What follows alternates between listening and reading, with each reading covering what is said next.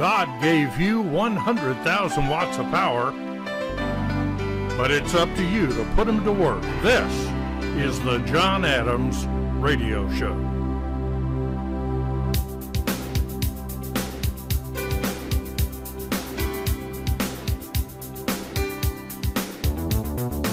Bringing you truth, justice, and the American way of making money. I'm John Adams.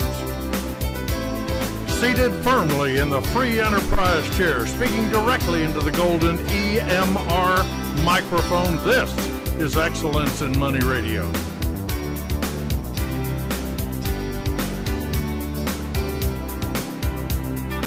Coming to you live from an undisclosed location in a bunker somewhere in the southeastern United States, perhaps Southern Command headquarters on beautiful St. Simons Island, the crown jewel of Georgia's coastal empire.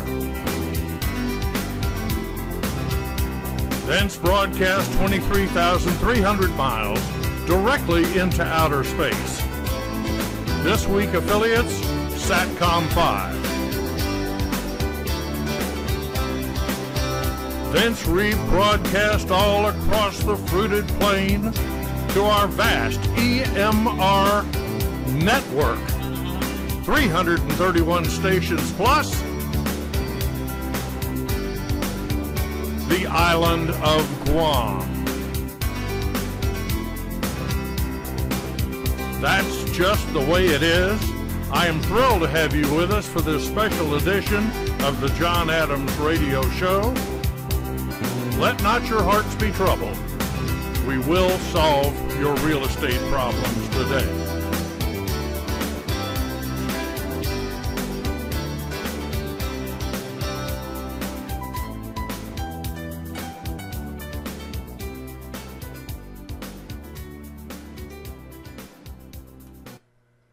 Our quote for the week from the person I believe may have been the greatest president in the history of the United States, certainly the greatest president in my lifetime, Ronald Reagan, who said, I just hit another blue screen of death on the big screen here. How about that?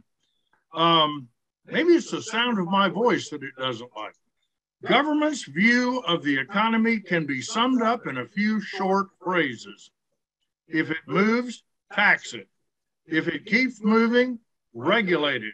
And if it stops moving, subsidize it. And that really is where we are, I think, as we are talking about the economy and our real estate investing. And what I'd like to do is spend a little bit of time this morning talking about the difference between Class A properties, B, and C. And this is so important because, and I'm going to see if I can adjust the way this, no, I don't think I can. Well, whatever. I was trying to adjust something here. Anyway, that's fine. Let's go back to Class A properties. When thinking about investing in real estate, boys and girls, we have three classes of properties. Now, many of you will remember that John Mangum said once a year we should rate each of our properties as A, B, or C. A are the properties we love and don't cause us any trouble. C are the properties we don't love that seem always to have vacancies and problems and one thing after another. And B is everything in between. I'm going to use that same analogy for the Class A, Class B, Class C. Okay, so let's start with Class A. And these properties represent the highest quality buildings in their market and the area. These are post properties. These are tempo properties. These are, I mean, you drive onto it and it looks like Kew Royal Botanical Gardens in London. It's unbelievable. Really a beautiful property. They're generally newer properties built within the last 15 years. They have top amenities. high income earning tenants, low vacancy rates. A good example would be to drive over to what used to be Executive Park, northwest of Emory University at North Druid Hills and I-85. Those were originally mostly low-rise office buildings. I worked in one when they were almost brand new when I graduated from Emory University, Harvard of the South. And that was 1976. Since then, the whole place has, well, it's now much more desirable as residential than as a corporate campus, so to speak. And so who has bought over there? Well, Emory has bought and apartment companies have bought. They're building Class A apartments to beat the band. They're well located in the market. They're typically professionally managed and they demand the highest rent. There is almost no deferred maintenance issues. I mean, everything's brand new. It is beautiful. And if you're willing to pay for that, that is a Class A property. Now, I want to go to Class C because I think we all agree what a Class A property is. But let's go to Class C real quick. A Class C property is and by the way, this doesn't have to be apartments. This can be a detached single family home. It can be a 4-unit building. It could be a duplex or a triplex. Generally, Class A properties are not suitable for rental unless it's zoned multifamily. In other words, typically you would not build a duplex for the purpose of renting out because you could sell it for more as a single family residence than you could as a duplex. So in Class C, your competition begins to include a lot of single family homes, older properties. They're located in less than super desirable locations. So what is a super desirable location? Dunwoody, Johns Creek, Buckhead. These are super desirable locations. Midtown, right near Emory. These are super desirable, and you're not going to find much in the way of Class C properties there. However, there are plenty of Class C out there. They are generally in need of some renovation. They need to update the building infrastructure to bring it up to date. I sold a property recently that did not originally have air conditioning. It had originally 60 amp service. Now, when it was built, that was fine. The house that I am speaking to you from on beautiful St. Simon's Island, the crown jewel of Georgia's coastal empire. This home was built in January 31st, 1944, while our boys were still at war. Okay? So I'm just telling you, a Class C property St. Simon's is a pretty desirable location. So I'm not sure I'd call it Class C, but it's, this house could use a complete renovation. We did put a new roof on it last year, but you sort of hate to throw good money after bad. You know what I'm saying? So anyway, updating the infrastructure. As a result, Class C buildings tend to have the lowest rental rates in a market with other Class A or Class B properties. Some Class C properties need significant reposting. I think that means repositioning. Reposting? I don't know what reposting means. To get to steady cash flows for investors. Maybe that means repositioning. I don't know. Okay. Now, we now know what a Class A property is, and we know what a Class C property is. I would submit to you that a Class B property is everything in between. So let's go back. If you don't know what it is, it's probably Class B. Does that make sense? Good. Let's go look at Class B then. These properties are one step down from Class A and one step up from Class C. They're generally older. They tend to have lower income tenants, and they may or may not be professionally managed. Rental income is typically lower than Class A, and there may be some deferred maintenance issues.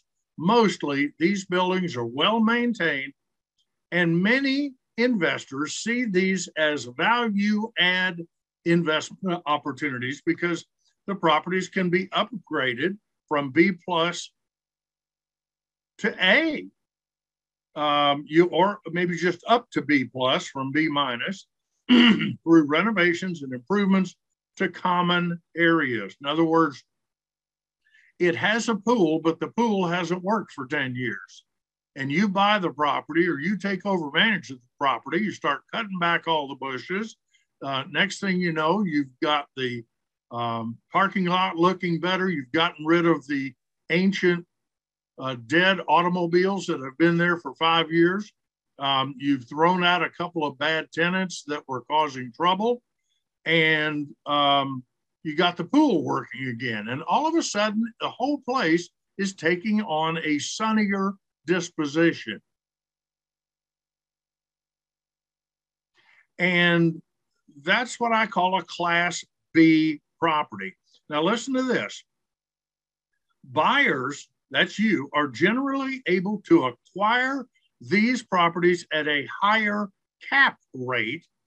And we're not going to go into cap rate because I think it's an artificial backwards measurement, but let's just say a higher yield or a higher profitability than a comparable Class A property, because these properties are viewed as riskier than Class A.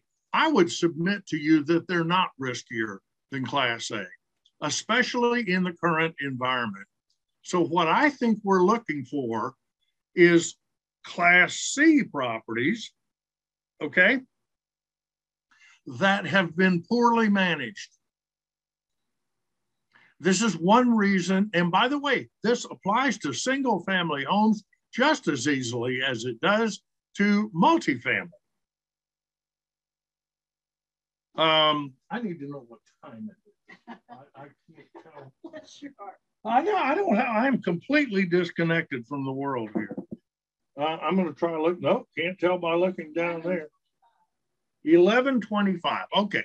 Well, I want you to begin thinking about Class A, B, and C properties, because I'm about to share with you a scenario that I think is unfolding in our economy and how it affects you and how it affects me.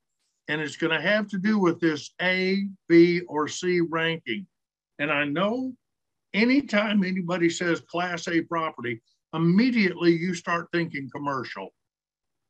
I don't want you to think commercial. I want you to stay on the residential side, and I want you to open your mind.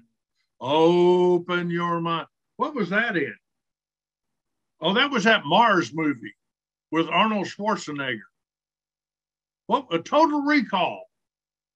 That was a pretty good movie. That was a long time ago.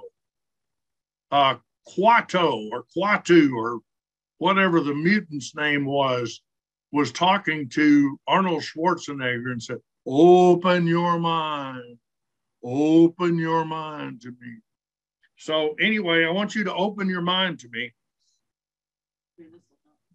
Oh, thank you. Fantastic. Watch this. I'm just going to put a clock on it. It's there. Maybe it's not there. Nope, not there anymore. You know, the story of my life today, there's no clock on my phone. There used to be a clock. I know, but I can't see that small. No clock. Can't have everything. Okay. So here we go.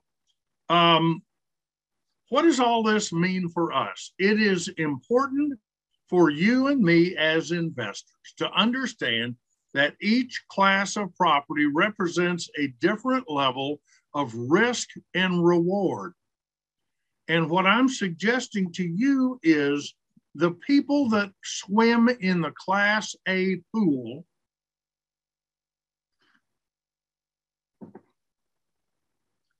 are mostly cash heavy investors who are in for 50 years and really aren't that concerned about yield. Now, why would that be? Why would an insurance company accept a low yield on a Class A property? Because it is more than likely a sure thing. And why do insurance companies want a sure thing? It's because they are betting against you every month. You're betting that you're going to die, but they know you're not going to die. How do they know that you're not going to die? Well, that's a science called, I never can remember the name. Margie, what is the science of studying when people are going to die? Actuarial science. Thank you. An actuary is somebody who knows statistically when you are going to die. Now, don't worry, it's not you. It is a group of 100 people. It is a group of 1,000 people. This is how insurance companies work. If they have 1,000 insured people, they can create a profile of those 1,000 people and say how many are going to die when statistically. They don't know which one individually, but they do know statistically. And this branch of science called actuarial science has gotten much more accurate over the years as computers have learned to crunch data a lot better. And so the insurance company every month is accepting a bet. You are sending them money every month saying, I'm going to die this month. And if I do, I'll send you $100.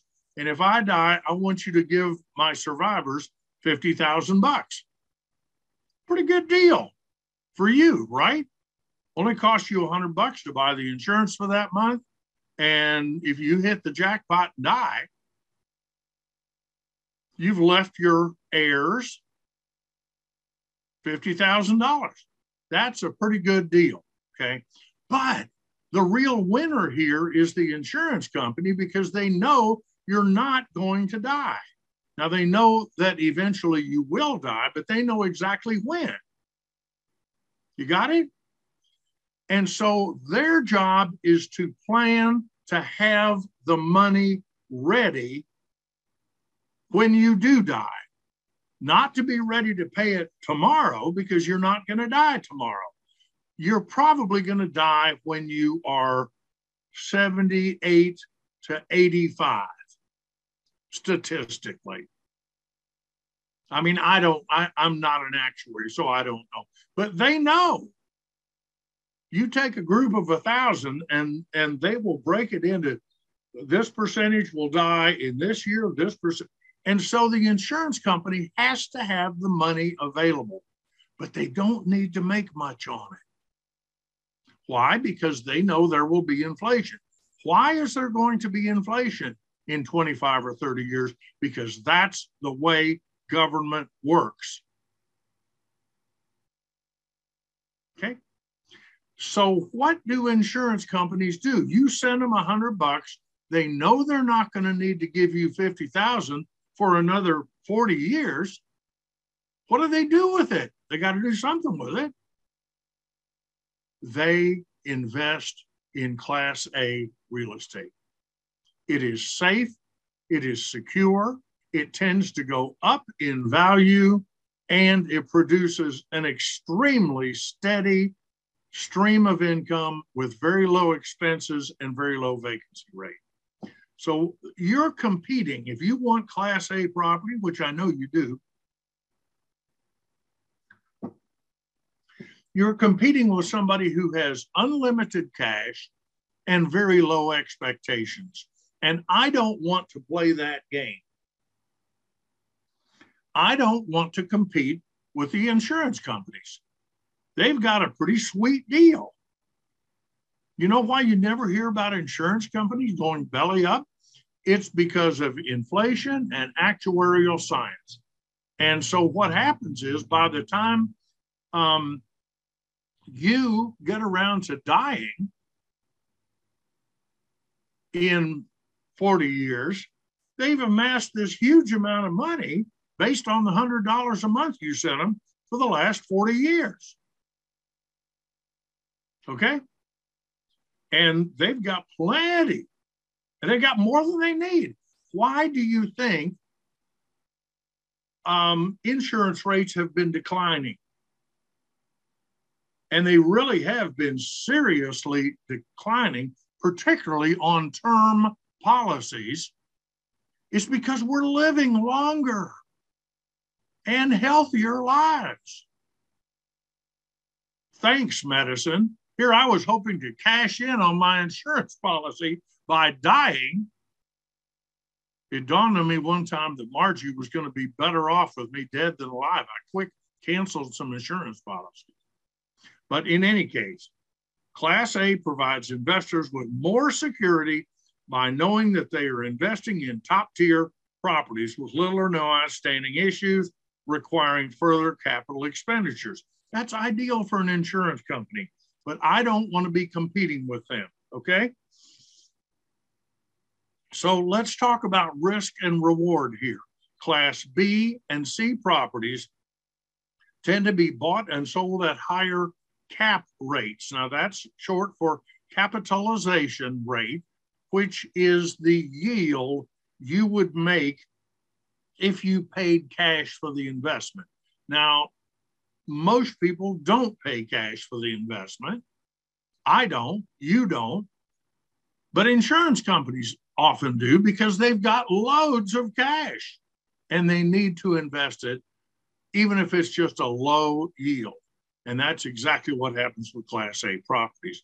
B and C, on the other hand, are considered too risky for insurance companies, and they're ideal for you and me because by taking on what is perceived to be an additional risk in an older property with lower income tenants, and by the way, that lower income doesn't necessarily mean low income,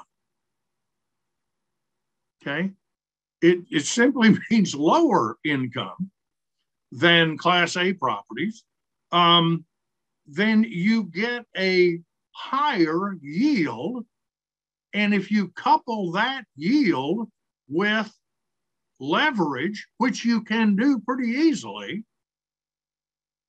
then all of a sudden you are into a very high yielding investment. And what I'm predicting is that you and I should be looking at C+ or B- properties that we can move into a B. Ian Robbins and I recently invested in a property that I would call a C- property. Margie, would you call that a C or a C-? She is preparing my smoked rib luncheon. I would call it C-. It was awful. It smelled bad. It looked bad. It had a lot of deferred maintenance. The lady that lived there had lived there for a number of years. She had a number of cats. The cats didn't go outside, blah, blah, blah, blah, blah. I mean, it just stunk. I went through that house when I bought it, and all the way home, I smelled of cat urine.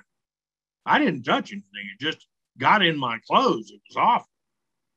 I had to scrub down with lava when I got home. Anyway, that was a C-, and we were able to bring that up to a Class A- and sold it for top dollar this past spring. And I have to thank Pam Lanshev of eXp Realty, who did a great job, as per usual. So the bottom line here is that the property class that you and I choose can have a great deal of influence on the stability of an investment over time, as well as its growth appreciation and appreciation potential. If you are an investor simply looking for capital preservation, and that's what insurance companies are trying to do, they're not worried about growing the money. They're going to let the government shrink the value of the dollar over a long period of time, because why? That's the way government works. They don't have to have growth. They just want to preserve the capital.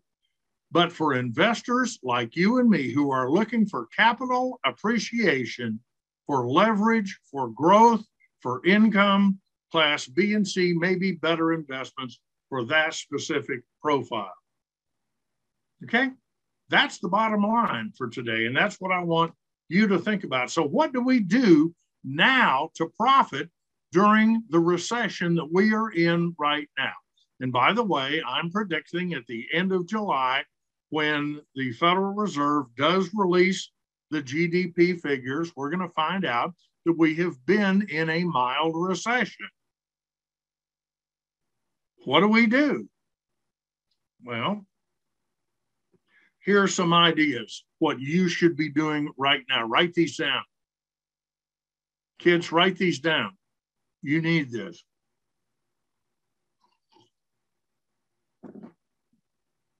Number one, and boy, is this easy right now, stay full.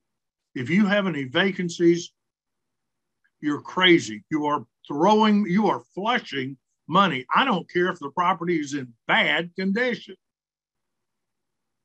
Now, the worst scenario is if you got caught with your pants down, you don't have access to any cash, you can't do any maintenance, and the property is almost unrentable.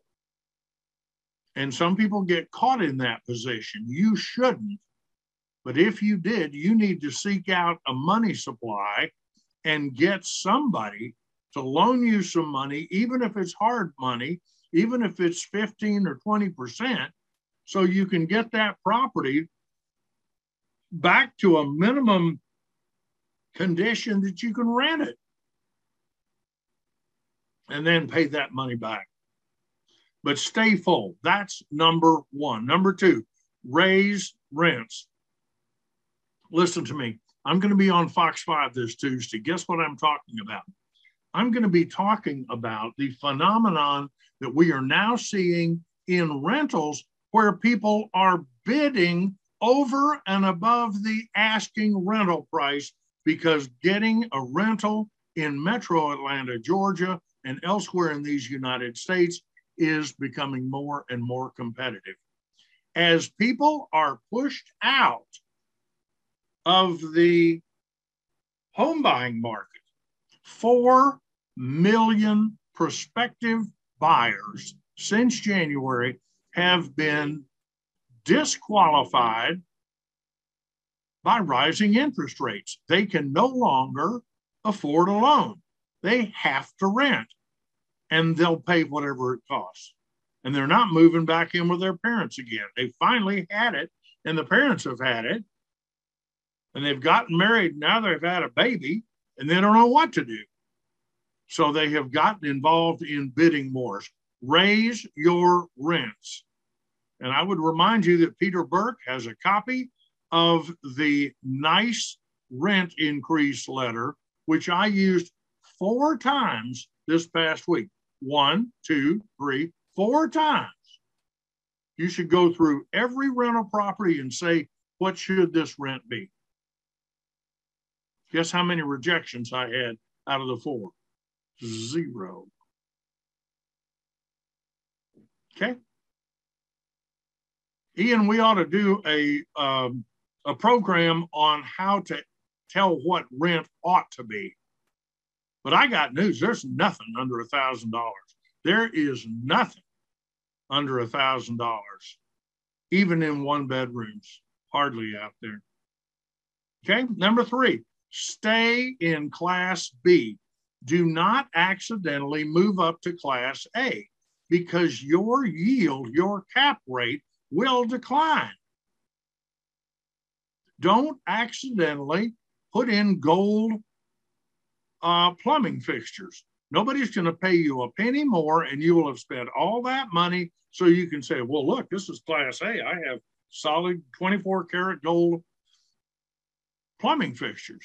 Look at this solid gold toilet. It doesn't matter.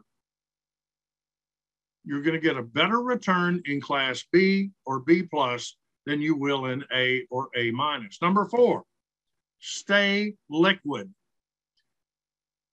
This is a precautionary recommendation because I want you, in the event something unexpected happens, I don't want you to get caught with your pants down. So everybody said to me recently, John, what are you doing?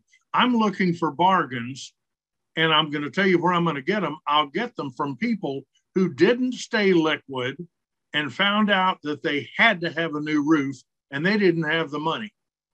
And they thought the roof was going to cost $3,000, and instead it's going to cost $7,000.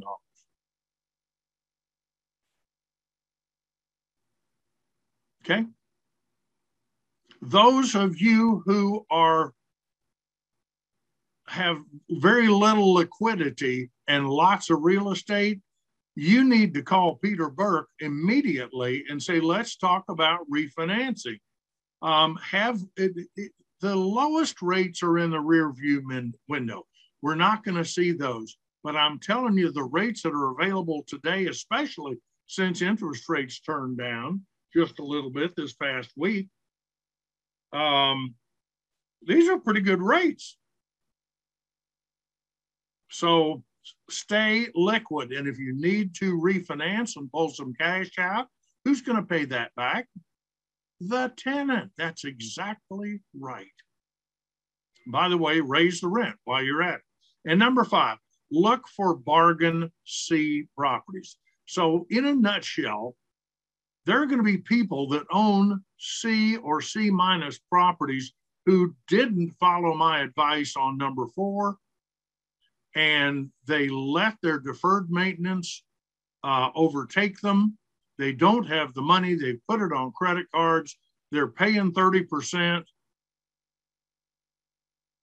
I hope you're not one of those people, but if you are, you may need to sell, and you may need to sell in a big way. And if you do, there'll be people like me that are ready to buy. Because I know I can take that property, do a really nice job, and bring it up to a good, solid B property. Not an A, not even a B plus, but a B. I can get my rents up, I get values up, and I'm paying back all that debt, and I'm feeling real good about it. Peter, this would be a good time for Peter if I can find where Peter is here. No, I'm glad you're bringing him. I want to, here we go. Let's talk just a little bit about some of the things that Peter has to offer. Hello, Peter Burke. How are you, my friend? Good morning, everyone. Peter, the Atlanta Federal Reserve Bank produces a preliminary estimate to quarterly GDP, and they come out with it very quickly in the week immediately following each quarterly period. Mm-hmm. And in the first quarter, GDP was down 1.2%, and they are suggesting that in the second quarter, which number we will actually find out at the end of this month, Atlanta Fed is suggesting it's going to be down 1.2%, which technically means we are in a recession, which doesn't necessarily mean really much of anything. Mm-hmm. But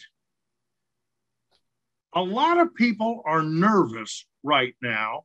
And when people get nervous, they tend to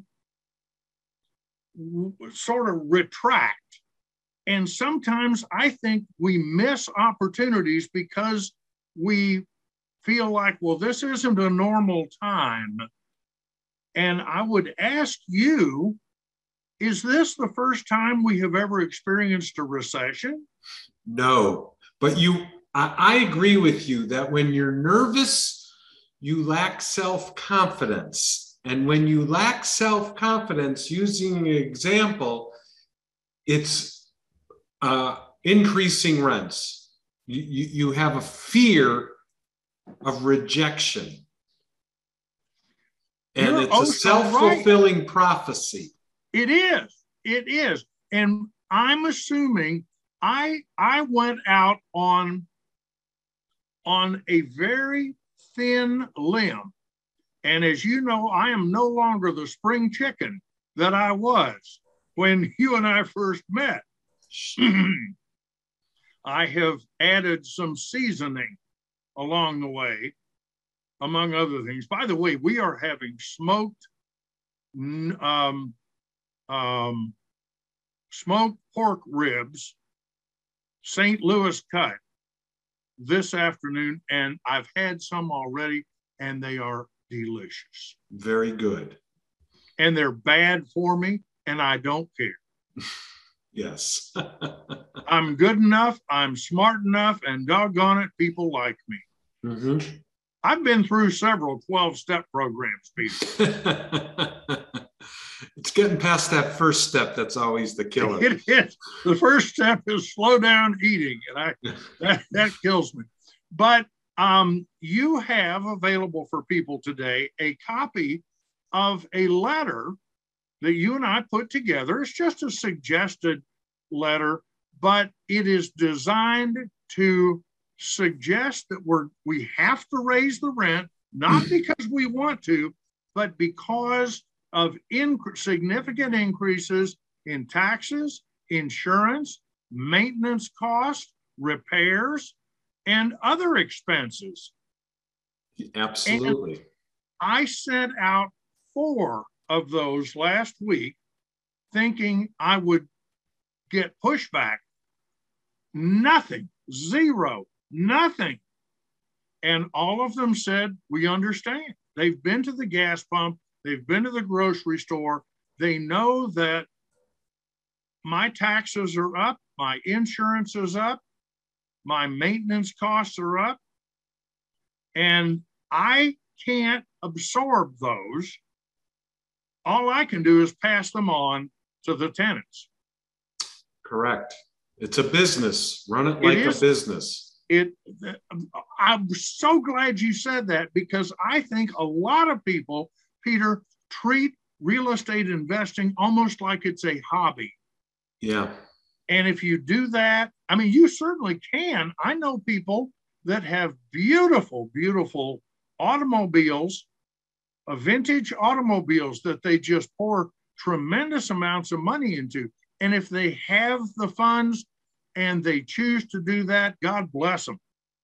I enjoy seeing the Model T. It's amazing to me that any of those are still operational, but they are. And that's a labor of love. I don't see my real estate as a labor of love. I see it as I want it to pay me. Correct. And this is where Peter Burke and Reliant Mortgage Solutions can be of help. If somebody called you today and said, could I please get a copy of the nice rent increase letter, can you provide that to them? I can nicely do that. And when they're talking with you, if they were curious about maybe wanting to refinance, I know that lower rates are now in the rear view mirror. That's beside the point. Today's rates are pretty good. Rates have moderated, have notched downward, and they seem to be quietly staying there. There isn't a lot of freneticism in the interest rates these days, which is good. For those of you from Smyrna, I'm going to, Peter used a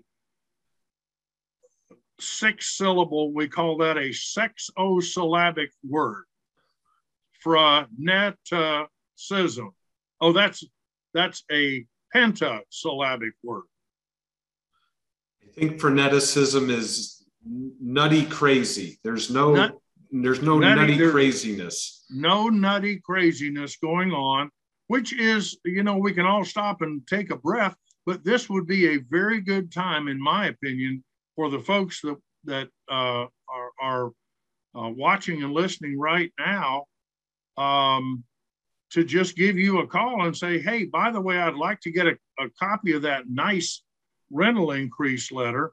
And at the same time, let's talk about some liquidity here, because this, frankly, it's a no-brainer to look at not finding yourself in trouble, but instead having access to the funds you need to keep yourself 100% occupied. Right. And I just would encourage people to do that today. As we said when we started this conversation, this is not the first recession we've ever had. This too, if it proves that we are in fact in a recession, one, I think it's reasonably mild. I think we have already seen some reaction to an increase in interest rates by the Federal Reserve. And I am hopeful that an additional 75 basis point jump may calm things down a little bit. We need to shake out some inflationary expectations. But I do see that the economy, look at the jobs number. That's pretty strong. Yes. And when we're creating that many jobs, I think that means there's still strength in this economy. And I think we are still recovering from the pandemic. Margie and I went to lunch yesterday at B&J Steaks and Fresh Seafood in Darien, Georgia. Mm-hmm. And Peter, they were packed. And we go there right regular, and I have not seen it like that in 2 years. There's been a pivot to getting out, although it might be somewhat muted with gas prices, but there's definitely been a pivot from shopping at Walmart and Target. I was reading Walmart and Target have some overstock issues because consumers are spending their dollars traveling and being out. Very interesting.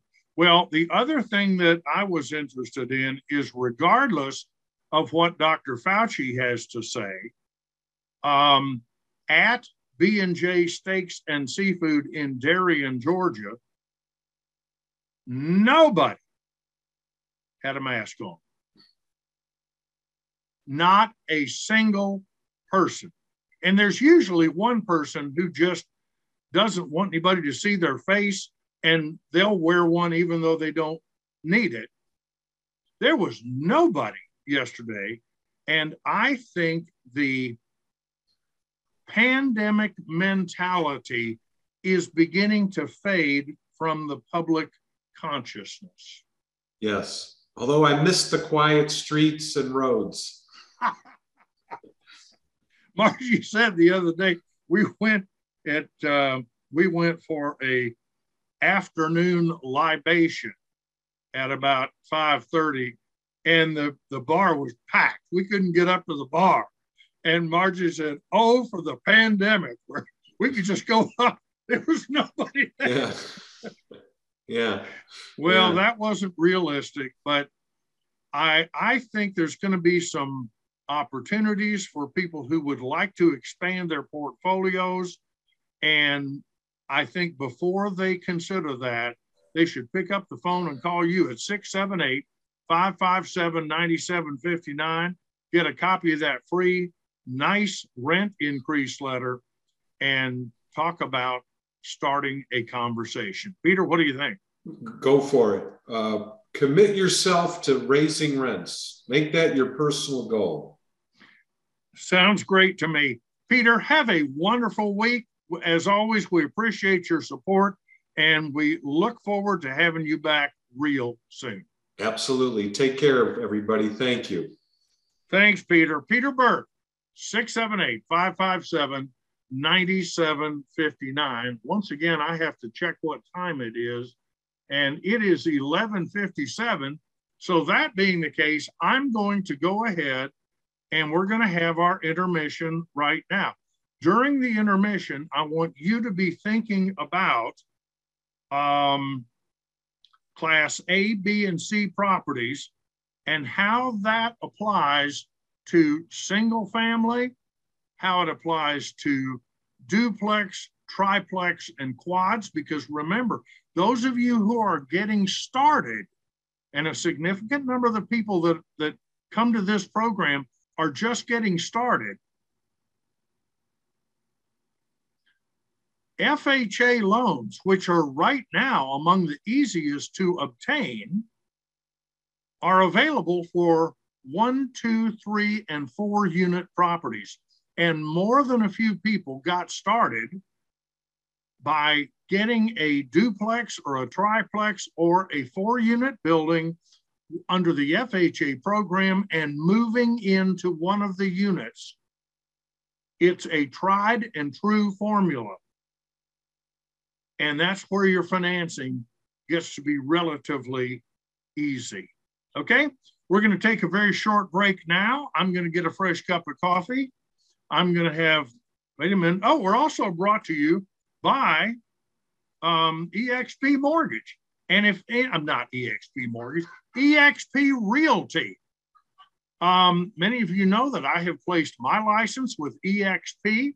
It is the fastest growing real estate company in the world. 82,000 agents worldwide, and it is a tremendous resource for us.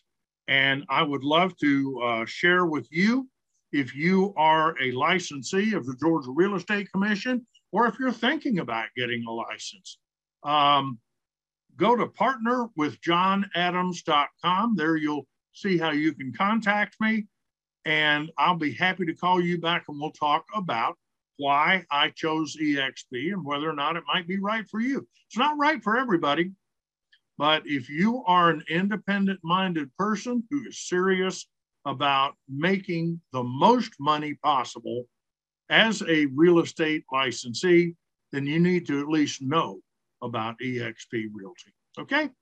So go to partnerwithjohnadams.com. I'm trying to get to the intermission and I'm not having any luck. First, I'm going to click here. Okay, and then I'm going to go like this. That didn't work. So in that case, I'm going to have to, oh, now I know why that did not work. Okay, I'll come right over here and I'll go right down to here and we're going to go to 95. And here it is. We're going to hit slideshow. And in light of the A, B, and C rankings of property that we talked about, I want to just remind you folks that over the next 12 months, I think there's going to be some real opportunities. I'm going to, by the way, if you have a question, put it in Q&A. We have lots of folks who have put, let's see, put comments in. I guess that's right. In any case, all right, well, let's get back to basics here. That's not what I wanted. This is not what I wanted. And this is what I want. The first thing I would remind you is that it is time to focus on getting a real estate education. Now, a lot of you people, I know who you are, and a lot of you people are saying, John, I've been doing this as long as you have. I started coming to your stuff back in 1988 or something like that when we wrote the first survival guide. And I don't know when the first, I mean, I was doing the radio show and all that stuff.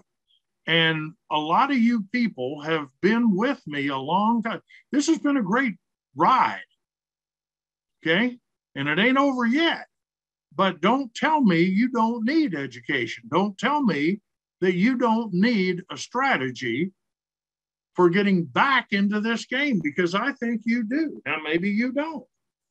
But don't fall victim to the $25,000 trip to Las Vegas, stay at the home of a guru. You know, for $25,000, you could come sleep with me and Margie. Well, maybe we'd have to raise that. We'll talk about it. If you're interested, we'll talk about that. But you do need an up-to-date education, and you need to get back to basics. And that's one of the things I'm real good at, is helping you focus on things that make money and not focusing on distractions and shiny objects and things that are a waste of your time. They may be fine for somebody, but you need to focus on doing two things. You need to see a lot of houses, and you need to make a lot of offers. And I can teach you how to do that. Number two, you need to build, this is so important, a team of professionals. I think perhaps the most important person on that team may be your financing source. The money. Where are you going to get the money to do this thing? Because while, yes, you can occasionally find an investment that requires little or no cash, I think, in fact, it's going to take a little bit. It's going to take some, and you don't want it to be yours necessarily. Now, if you're in a position, as I hope you are, that you have access to funds in your retirement account, then that's a whole nother story as to whether or not you should do that. Generally speaking, I like to have a separation between my retirement investing and my real estate, but there are times when it makes sense to cross over. But for most people, especially in the earlier years of your investing career, you are probably going to be continuing to work at a day job, and you are probably going to need to borrow some money to pay for the bulk of your investments. Fortunately, Peter Burke has been doing this for years and years and years. And he's a great person to talk to. And by the way, I would remind you that there is a 1-2 punch in investment real estate called hard money to permanent, short term to permanent. Short term is the money that you borrow to acquire the property and then to pay to fix it up, to get it from a C- or a C status solidly up to a B or a B+. And Peter has a program called Discover Loans that you need to learn more about. And Discover Loans can be anywhere from 6 months in duration to 30 years. They are typically a better bargain than hard money loans. And these are a class of loans that Peter calls debt service coverage ratio. And he has named this brand the Discover Loan. And you need to know that Peter has these available. And a Discover Loan for a short term coupled with a long-term permanent financing is that 1-2 punch I'm talking about. So that's something you need to be thinking about. But your team of professionals, it's going to have a investor-friendly realtor. It's going to have a contractor. It's going to have an attorney. It's going to have an accountant. All of these people are, it's like a football team, and you are the quarterback. You have to make all these decisions, but it's up to all these other people to share with you their area of expertise. I can't tell you how much it has helped me over the years to have spent a lot of time in my early investment career working with attorneys. They taught me to think like an attorney. They taught me, if you don't know what the contract means, read it out loud slowly and see if it doesn't start to make sense to you, because it does. And gave me a real, one of those people was Seth Weissman. And that's why I, to this day, am thankful to him for his contribution to my, I'm no attorney. I never went to law school, but what I did was I spent enough time around attorneys to learn how to approach it and to know the difference between what I think it means and what they think it means, and to know when to bring in an attorney. Okay? But these are just some of the people that are going to be in your team of professionals. And to the extent that you get a good education and create and maintain a team of professionals, you will have more or less success as time goes by. Number 3 is a credit and cash financial analysis. And this is so critical. You need to know where you are right now. You need to know what you could borrow if you needed to, and where you would get it. And again, that goes right back to having that lender standing ready, willing, and able to talk to you about it at no cost to you, so that you know what your options are.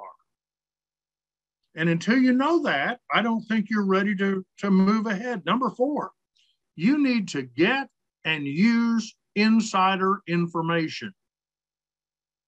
And by the way, it's not only not illegal in real estate to use insider information, it is encouraged to use insider information. Find out where, at least you think, the growth is going to be over the next 10 to 15 years. I know it's a guess. Nobody knows for sure.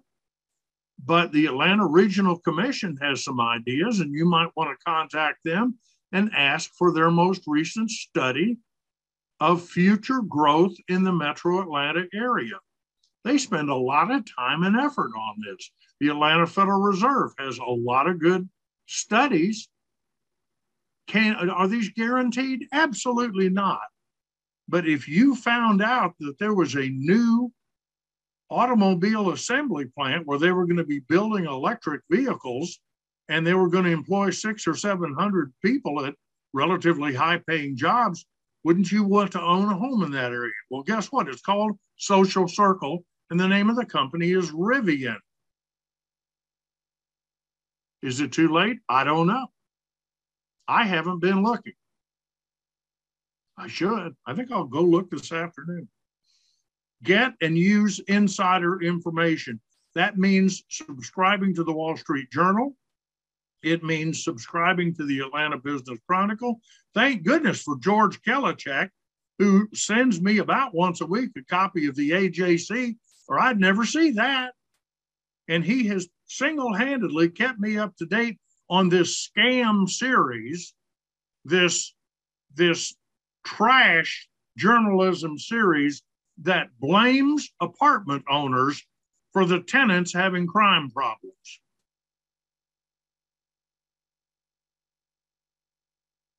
Sure, yeah, the apartment owner comes in and says, I'd like to increase the crime problem here. They accused owners of going and dumping garbage on the property. I don't think so. I think the tenants did that.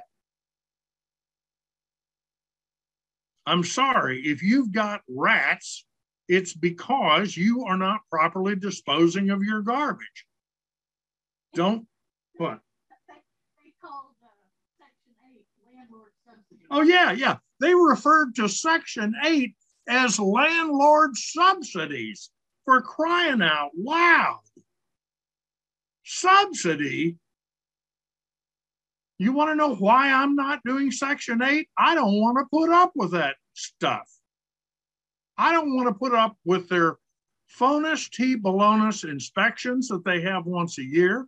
I don't want to put up with their high-handed attitude of we're the government, you have to use our lease, and you have to do everything we say, and it's our way or the highway. Okay, I'll take the highway. Had to get on my soapbox there for a minute. I think you need to choose a target location. And there are so many good locations. Georgia is blessed to be in the Sun Belt. We're blessed to be in a right to work state. We're blessed to be in a state where there's just no possibility of rent control. The progressive real estate movement every year tries to get the Georgia legislature to consider doing something crazy, and they just don't do it, which thank goodness that's the case. But choose a target location and immerse yourself in that. Maybe that's Athens, or maybe that's the west side of Athens or the east side of Gwinnett. Maybe that's south of town towards McDonough. Maybe that's north of town in Cherokee County or beyond. Although I don't see how it could grow much faster than it already is. Unbelievable. One sleeper area I'm convinced you need to be thinking about is west of town. Douglasville, Austell, beyond Douglasville, out I-20. It's a lot of activity out there. And just telling you, something to think about. Target location, and then you need to conduct a rent survey. And a rent survey is pretty easy. This is where you simply find out from the county who the owner is of every parcel of land in a neighborhood. So let's say you have 100 houses in this little subdivision, and you think you'd sort of like to own a house there, and it's in a reasonable price range and so forth. And the way you conduct a rent survey is you go on the computer. Almost every county in Georgia will now allow you to pull up a list of every house on the street and the mailing address of the owner. And if the property address is 233 Sycamore Street, Austell, Georgia, but the mailing address is P.O. Box 1022, Macon, Georgia, that probably means that there's an investor in Macon, Georgia, who owns that property. And I would simply make a list of every property in that subdivision that where there's a disparity between the property address and the mailing address for taxes. And I would either knock on the door. That's the most effective thing to do on a Saturday. Put on khaki pants and a khaki shirt, get a clipboard and a legal pad, and go knock on the door and say you're conducting a survey and that you'll pay $5 if they'll answer 5 questions. And they'll say yes. Say it'll only take 90 seconds. Number one, do you own or rent? That's the first thing you need to know. If they say they own, say, have you considered moving anytime in the next 2 to 3 years? And if they say no, say, do you know anyone in this community that may be considering moving? And then finally ask, do you know of any rental properties in this community? Does anybody here that you know rent? And then give them $5 and you're done. So out of 100 houses, you may have 25 that have address disparities. And so now you're out $125 if they're all at home, and they're not all going to be at home. Okay, that's the way a rent survey works. You find out what things are rented for. Number 7, decide on your strategy. Are you somebody who wants to fix and flip? Do you prefer to work foreclosures? Do you want to wholesale, where you find opportunities and flip them just for a few $1,000s, maybe $5,000 to another investor? Are you a buy and hold investor? That's what I am. I want to hold forever. Okay. And just decide on your strategy, and then you should find and detail what would be for you the ideal detached single family property. There needs to be a picture of it in your mind, and there needs to be a description of it. Here is the ideal location or locations. Here's the ideal size. Here's the ideal price range. Here's the ideal rental range. Blah, blah, blah, blah, blah. So that when you meet with your investor-friendly real estate agent, you can say, here is what I'm looking for. Now, it doesn't have to be exactly like this, but the more of these parameters it hits, the more likely I am to buy it. And if you find it for me, not only will you earn a commission as I buy it, but when I go to sell it, I'm going to try to sell it through you. I can't guarantee that because I don't know the circumstances, but if possible, I want to sell it through you. May not sell for many, many years. May want to sell it quickly. May want to fix it up and sell it, depending on the neighborhood, okay? And then last but not least, manage the property like a professional. These are the steps to real estate investing, and I sure would hope that you would follow these. It is 12:24. I'm still looking for my friend Ian Robbins. Margie, whatever happened to Ian?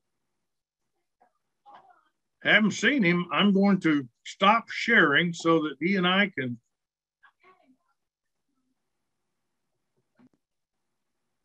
I see his window, but I don't see him. He must have gotten bored and muted himself. And hey, there he is. Dr. Ian Robbins, Senior Fellow and Distinguished Research Professor at the Atlanta-based nonprofit Institute for Real Estate Policy and Moving. Hello, Ian. How are you? John, I'm excited that you're going to be on Fox 5. Did you say this Tuesday? Tuesday morning at, I hope, 8:20 a.m. The computer problem we had today does not bode well for my appearance on Fox 5. Fortunately, we have numerous platforms available which we can use, including the one that I'm on right now. But I'm so embarrassed that we completely fell apart. I have always heard about the blue screen of death, but I didn't know exactly what it meant until this morning. And it hit me, Ian, twice. I went to share the slides and this whole screen went blue. And then it said, we've encountered a little problem. But you know, John, you were prepared just like a good Boy Scout that you are, and also an Eagle Scout. What they say, be prepared, and you had extra computers around. So it worked out. Buddy, we got computers. Apparently most of them are ancient. I've always said that Margie and I try to stay on the trailing edge of computer evolution. So as other people are trading in their machines, we're buying theirs refurbished and saving a lot of money. By the way, I need to let you know, for the first time in my life, I am buying an Apple iPhone 12. Wow. I'll tell you what, all the millennials listening right now are very impressed, because my daughter will always tell me I have the wrong phone, and an iPhone 12. Is it 12 that they're up to, or aren't they a little higher? No. As is my custom, The 12 is the trailing edge. The iPhone 13 is the cutting edge, and it costs like $7,000. But everybody is rushing to get rid of their 12 and trading it in on a 13. So it turns out you can get a pretty good deal on a 12, comparatively speaking. And the 13 has something that the 12 doesn't, but I couldn't use that anyway because I don't know how.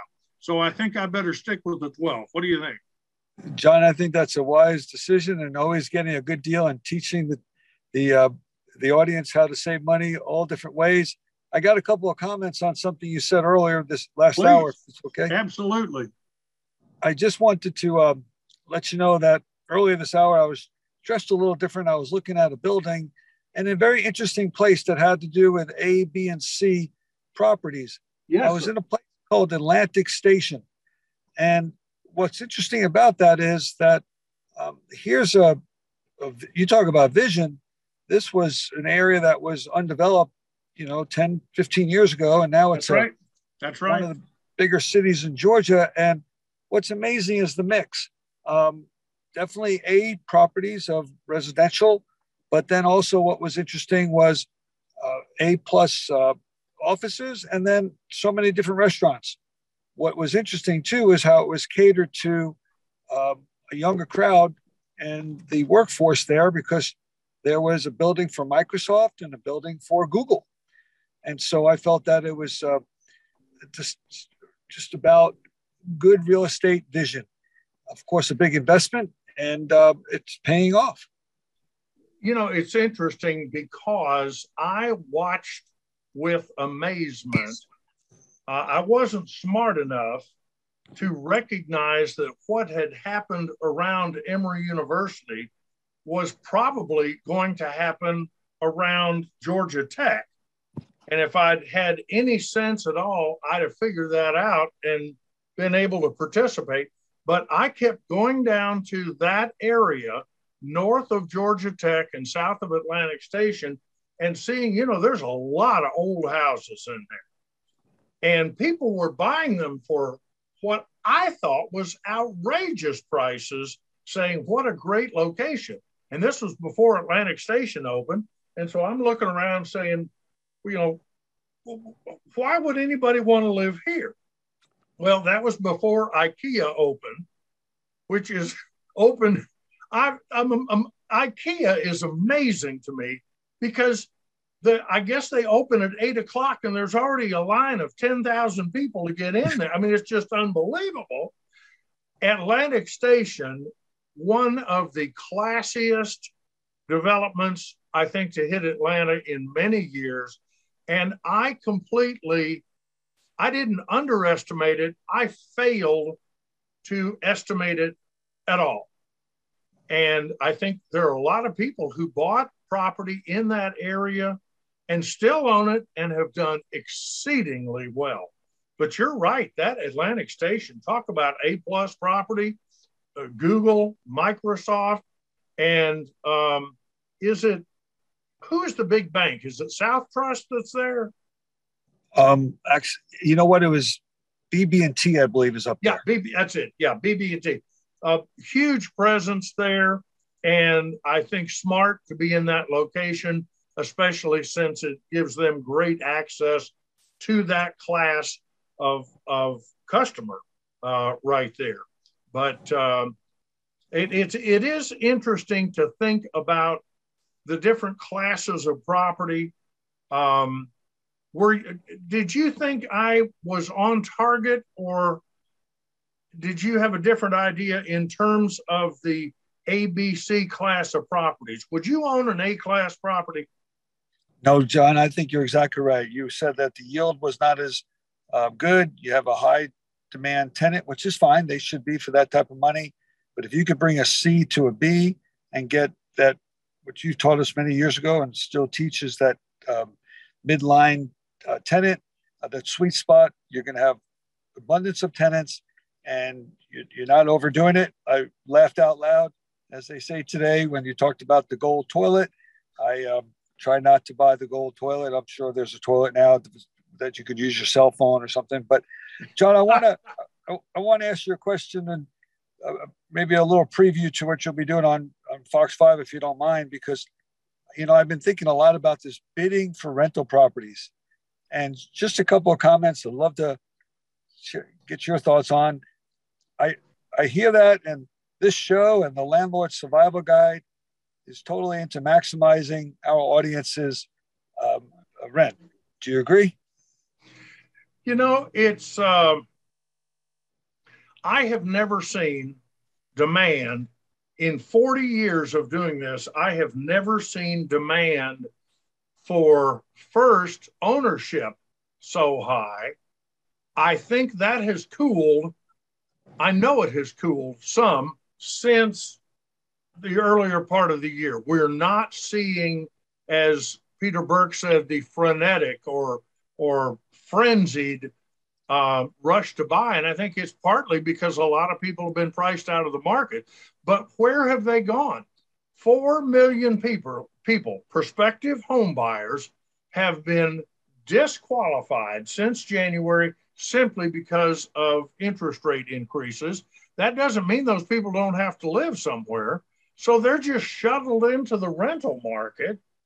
And so we're beginning to see these bidding wars in rentals. And I've never seen that before in my life. And John, neither have I, but I have to say this, and I got to be careful because I don't know it all about fair housing, but I know this. Let's take a scenario. You have a house and it rents for $1,300, and somebody from Saturn comes along and wants it, and somebody from Mars comes along and wants the same house.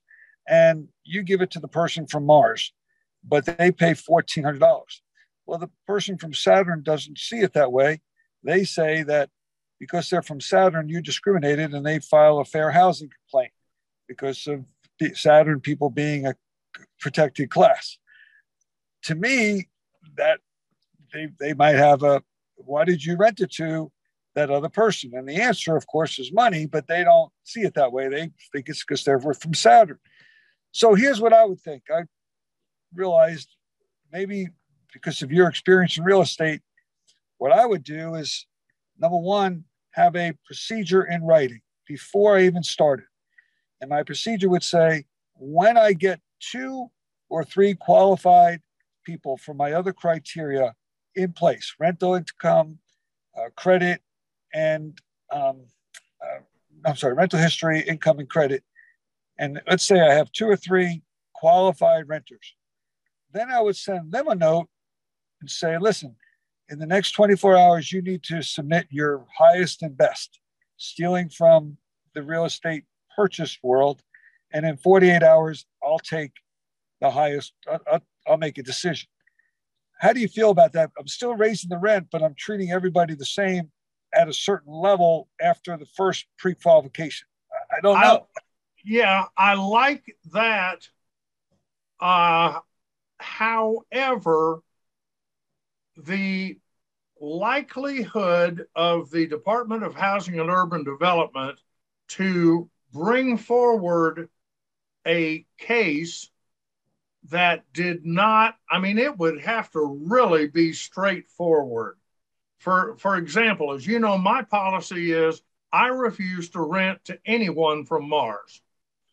They smell funny. They smell like boiled cabbage. They all have small hands. They're like carnival people. I just don't rent to people from Mars.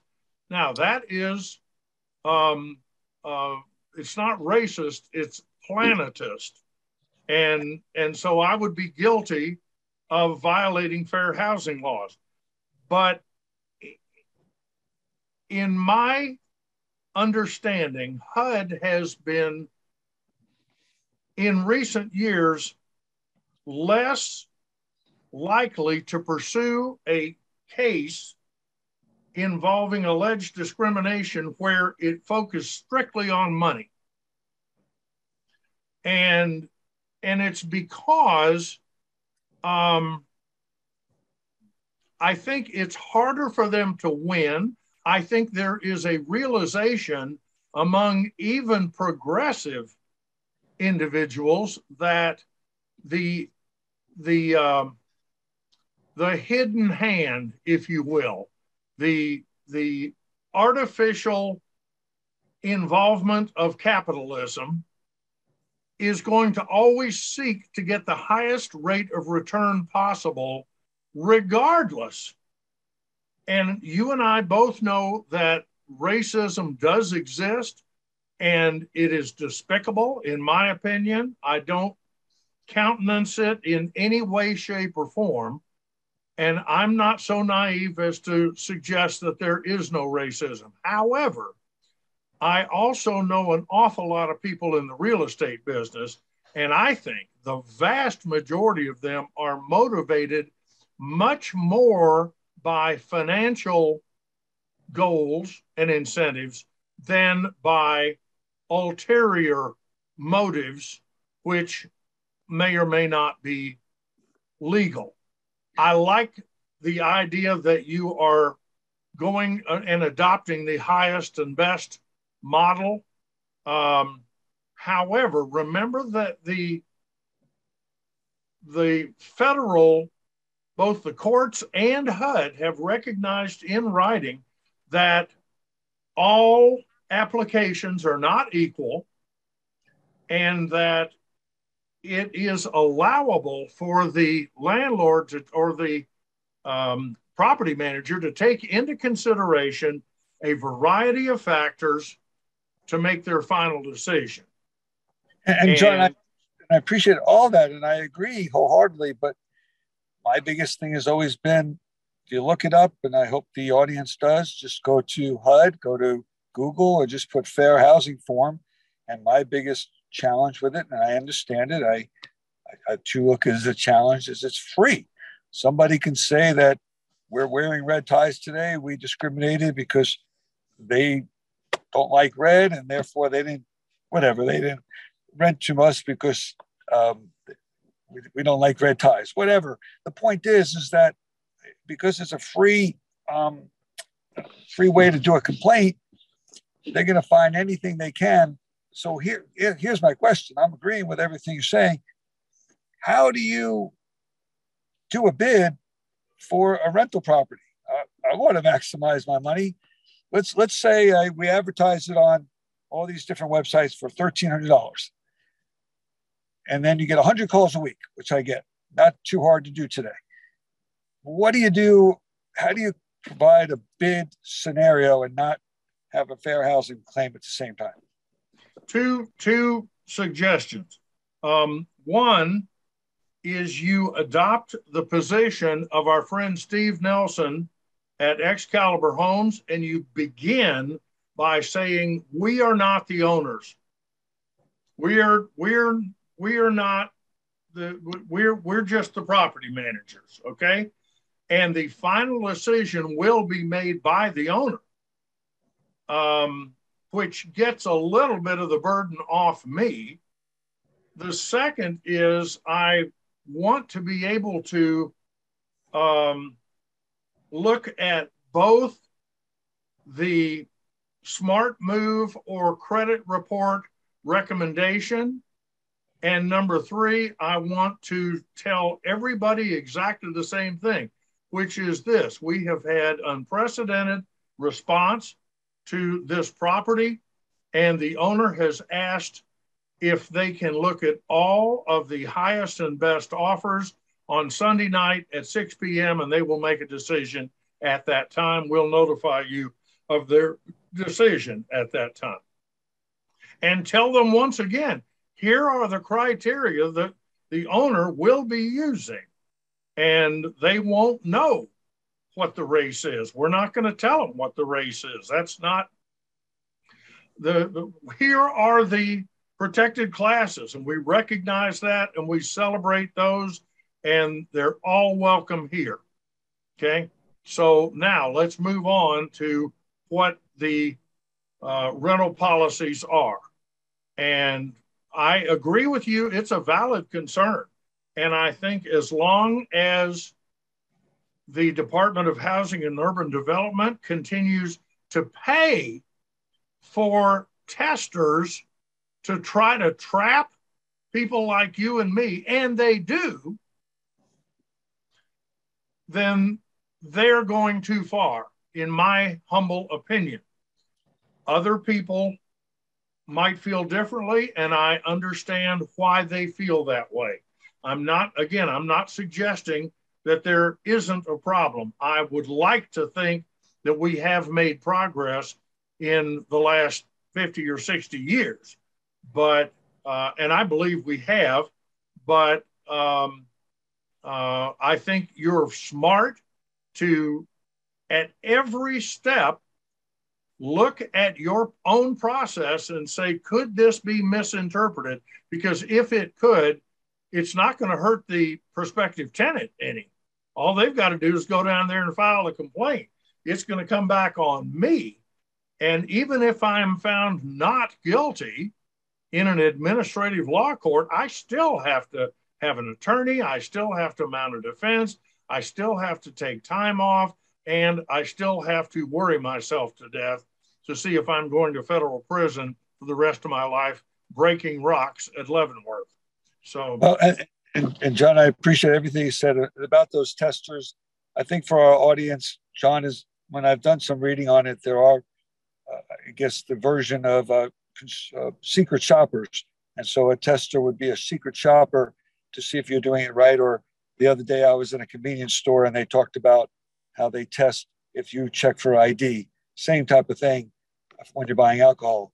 They do the same thing in rental property. But you know what you said and what I had said, I think if you have it in writing and say it's listed for $1,300, and then the tester would have to fill out a form and says, but I'm going to offer you $1,550. Now they've already become part of the process and they can't say they didn't know what's going on. If they give a verbal at $1,550 and you say yes to somebody else, whatever, that would be a problem. But I imagine if you can somehow do it online or in writing, I think you'll have a better chance of winning. But again, you have all the problems of the complaint anyway. But it is interesting to me how much of the rental process has and continues to move online, replacing the personal interview. The most recent rental we had, we did the interview by Zoom, just like you and I are talking now. And all of the paperwork was done with PDFs that had secure signatures and all of that stuff that we talk about. I will say this.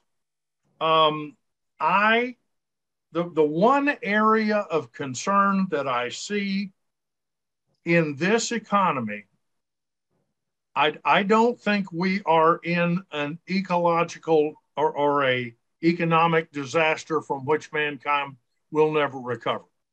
I think, we're going to make it through this, the recession. There's going to be more inflation. There's no recognition that 80% of the energy consumed in this country last year was generated from fossil fuels. And I think it is simply unrealistic to think that we can flip a switch and turn that off and move to windmills and solar panels. And I'm not saying we shouldn't be exploring that, but I believe in an all of the above approach. And the concern that I have is that if the current administration doesn't recognize that what they're doing to fossil fuel is hurting, not helping, that could be a problem. I do believe that one of my favorite motion pictures stars John Wayne along with Shirley Temple in She Wore a Yellow Ribbon. And John Wayne was a cavalry officer, and he led one of these charges with his sword out and yells at one point, "Are you with me, men?" And they go straight to their deaths, but the cavalry was on the way. So I believe the cavalry is on the way. I think we have part of the genius of the founding fathers, I think, was a sort of a balancing, self-balancing mechanism. And anytime we get too off on one side or the other, things tend to swing back the other way. I think that's going to happen. The concern that I have is twofold. First, this administration has a really bad habit of ignoring reality and doubling down on fantasy. Okay. And I believe that when the cavalry gets here in November, they're going to say, wait a minute, we have lost the Senate. We have lost the House of Representatives. We weren't able to accomplish our radical new Green Deal agenda when we had all three. And it's going to be even less likely now. They'll have two choices. They can either opt for a change in direction, a clear change in recognition of the fact that the cavalry has come, or they can double down. And I'm afraid with this White House, they're going to double down. I don't think the president is calling the shots. I think Ron Klain, who is the chief of staff, is making the decisions. And because it just doesn't seem to me that the president has the cognitive skills really to pull this off. I may be, you may refer to me as Dr. Adams if you'd like. But the other and maybe the chief concern that I have is that millions and millions of Americans may be put in the awkward position of never being able to own a home because they can't afford it. And I think part of the fabric that makes America great is that possibility of pursuing your dream of home ownership.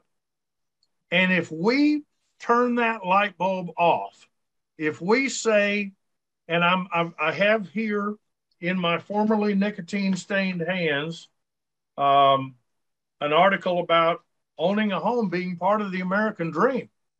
And Ian, I'm concerned in a recent study, listen to this, 88% of consumers would rather own a home than rent. Well, that makes sense to me. But more than half of working age renters worry that they won't be able to buy a home during their lifetime. And if that happens, I just worry about America as an institution. If we devolve into a nation of haves and have-nots, that does not bode well for the American dream, in my opinion. And I would like to find some way to get beyond that. So I don't know. I just wanted to throw that out there. John, you're always got great insight into the political world and what's happening down the road. I want to bring it though to just a little much more short term. You talked about a real estate education. I did want to let everybody know that Georgia REIA has changed to a different format on their general meeting. It's now going to be quarterly, and we're going to have our general meeting this Monday, July 11th at 7:00. So they're welcome to go to the website, georgiarea.org, and actually check out where it's going to be and a new format. So we're really looking forward to a new. It's always about education, and more people learn about what's coming, and your products are always right there in the forefront of discussion and availability because they offer so much value. I do want to ask. The Georgia Real Estate Investors Association, which can be found online at GAREIA.org, offers so many opportunities for people to just meet, if nothing else, meet with people who are like-minded. I say, go and take $100 with you, but don't take any credit cards. Learn don't buy a real expensive program, because I just think it's not necessary in most cases. But Georgia RIA has always been focused on education, and for that I applaud that organization, even from the days that it was a Robert Allen Nothing Down group, a RAND group. It has grown, and it has reorganized again and again and reinvented itself. And I wish the organization tremendous success. I know you have been so generous to continue serving as the leader of the landlord subgroup. When does that meet, Ian? Well, John, it's the fourth Thursday of the month, but I will tell you this: even Georgia RIA changed their whole office, and you wouldn't recognize the place if you haven't been there in the last couple of months because we were closed. But it's now a whole different format. John, I want to mention one more thing off of Georgia RIA for a moment. Do you remember earlier in the last hour, you talked about Executive Park? And yes. When I graduated Emory, my first job out of college was knocking on doors, ironically, to lease office space in Decatur, Georgia, to a building that you're familiar with, the Fidelity National Bank building, but sure. That curved building. But I used to call on Executive Park, and it brought back a lot of memories. But the thing about Executive Park that I think our listeners would appreciate is this was a suburban office park in North Atlanta. And knowing about Atlanta, the downtown was the nucleus, if you will, and started with the railroads and built up from there. And of course, it's going to Chattanooga. But the point is, it was a big deal to go out even as far as North Druid Hills and put down office space. I mean, what happened to downtown Atlanta? What do you mean you're doing it out here? And it was the very first suburban office park in the country. That's correct. I believe, tell me if I'm right or wrong, this was the vision of a gentleman named Harvey Mathis. Yep, it was. And he was widely recognized as a visionary. But you're right. When Executive Park was built, a lot of people thought he was nutty as a fruitcake to go, who would want to have an office out in the suburbs? You're supposed to have an office downtown. And it opened the door to what we now think of as corporate campuses that we see spread all over creation. And certainly he was a visionary. And we have to, I think the lesson is that you and I and everybody listening has to keep our eyes open for the next trend. And I'm going to suggest something. And I've been saying this for 40 years, and I've been consistently wrong for 40 years. So take this with not a grain of salt. I would add a 55-gallon drum of salt. Okay. I would like to see the real estate sales industry, the real estate financing industry, the real estate governmental structure, and the housing industry come together and find a way to build clean, decent, affordable housing that didn't become slums. I visited a place in Chicago called Cabrini Green with a friend of mine who, his name is John Abercrombie, and he ran a community, what was it called? Oh, Common Focus. And his organization tried to help people get into clean, decent, affordable housing. And he and I went to Cabrini Green to talk to some people who had similar goals in Chicago. But that goal has eluded the housing industry since the Great Society. Since Lyndon Johnson said, we're going to tear down these slums and we're going to build beautiful, huge apartment communities and put all the low-income people together. And that didn't work. That I think was a negative thing to do. And that's where Section 8 has come from. Section 8 was an attempt to tear down the low-income areas and disperse people into the broader market. The problem is it's still run exactly like a government program. I do know landlords, and I know you do too, Ian, that have mastered how to work with Section 8, and they do very well. I'm not one of them. I will freely admit that I bristle when you call me and tell me what I have to do to my property in order to be eligible to get a check from the government. And I that's just the way I am. Maybe that, and I'm sure it's a problem, but anyway, I will say this, a couple of things that spring to mind, and then we got to get out of here.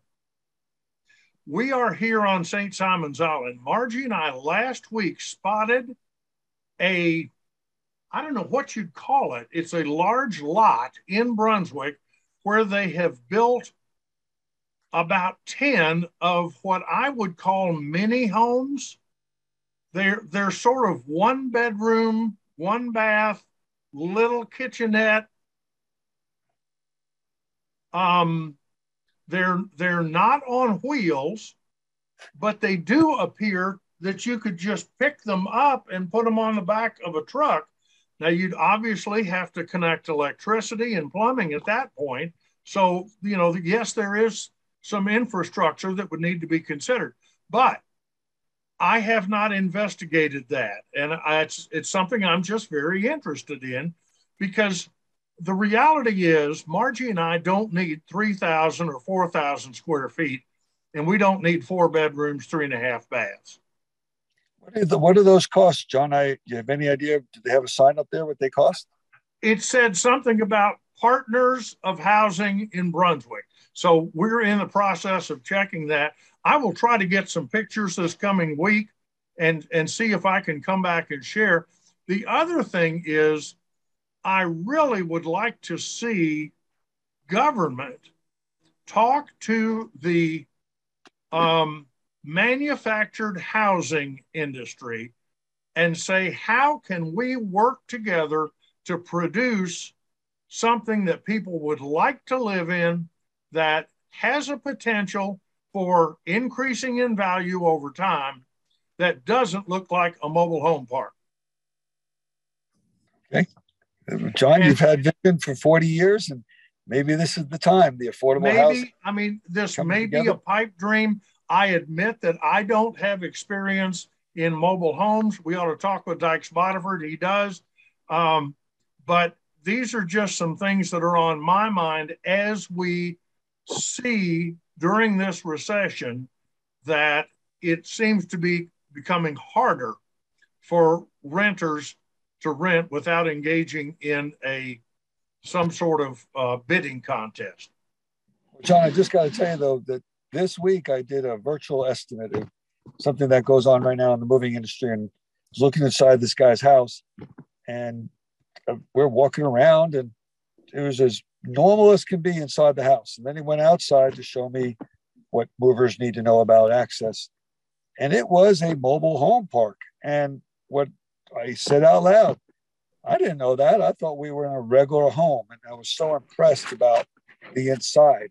It wasn't a reflection on the outside. It looked so good on the inside. So wow. Just a thought. It was higher. Well, it is interesting, and it's there's no reason that a pre-manufactured house has to look like a pre-manufactured house, except that in that industry, I think it has been so traditional that they put a very low profile roof on it. And of course, to me, as soon as I see a low profile roof, I say, oh, this must be just a trailer. And it changes the dynamic completely. So in any case, guess what? We have run out of time.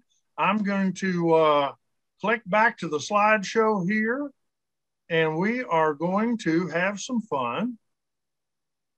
I think. And you said that was Tuesday at 8:20 is Fox 5. That is right. Tuesday at 8:20. Well, we're making a mistake here. 110. Let's see if that works. Guess what, folks? That's the 3-0 mark for the John Adams Radio Show. And on behalf of my guest and evil twin, Ian Robbins, this is John Adams reminding you your financial future is not a matter of chance. It's a matter of choice. Make your choice a good one. We're not getting any music here. And I don't know what. You know, I've had nothing but trouble today. Oh, that's because I haven't shared the screen. Now I've lost this entirely. Boy, I can't win for losing today. I'll play some Beatles. Now, we're going to get to the right thing eventually. It's just not easy. We're sharing sound, and that should say the future of office buildings. And now we're going to go up here to 110, which is right here, and we're going to play this. How about that? So, as I said, that's a 3-0 mark for the John Adams Radio Show. And on behalf of Ian Robbins, I am John Adams reminding you your financial future is not a matter of chance. It's a matter of choice. So long, everybody. Finally got it.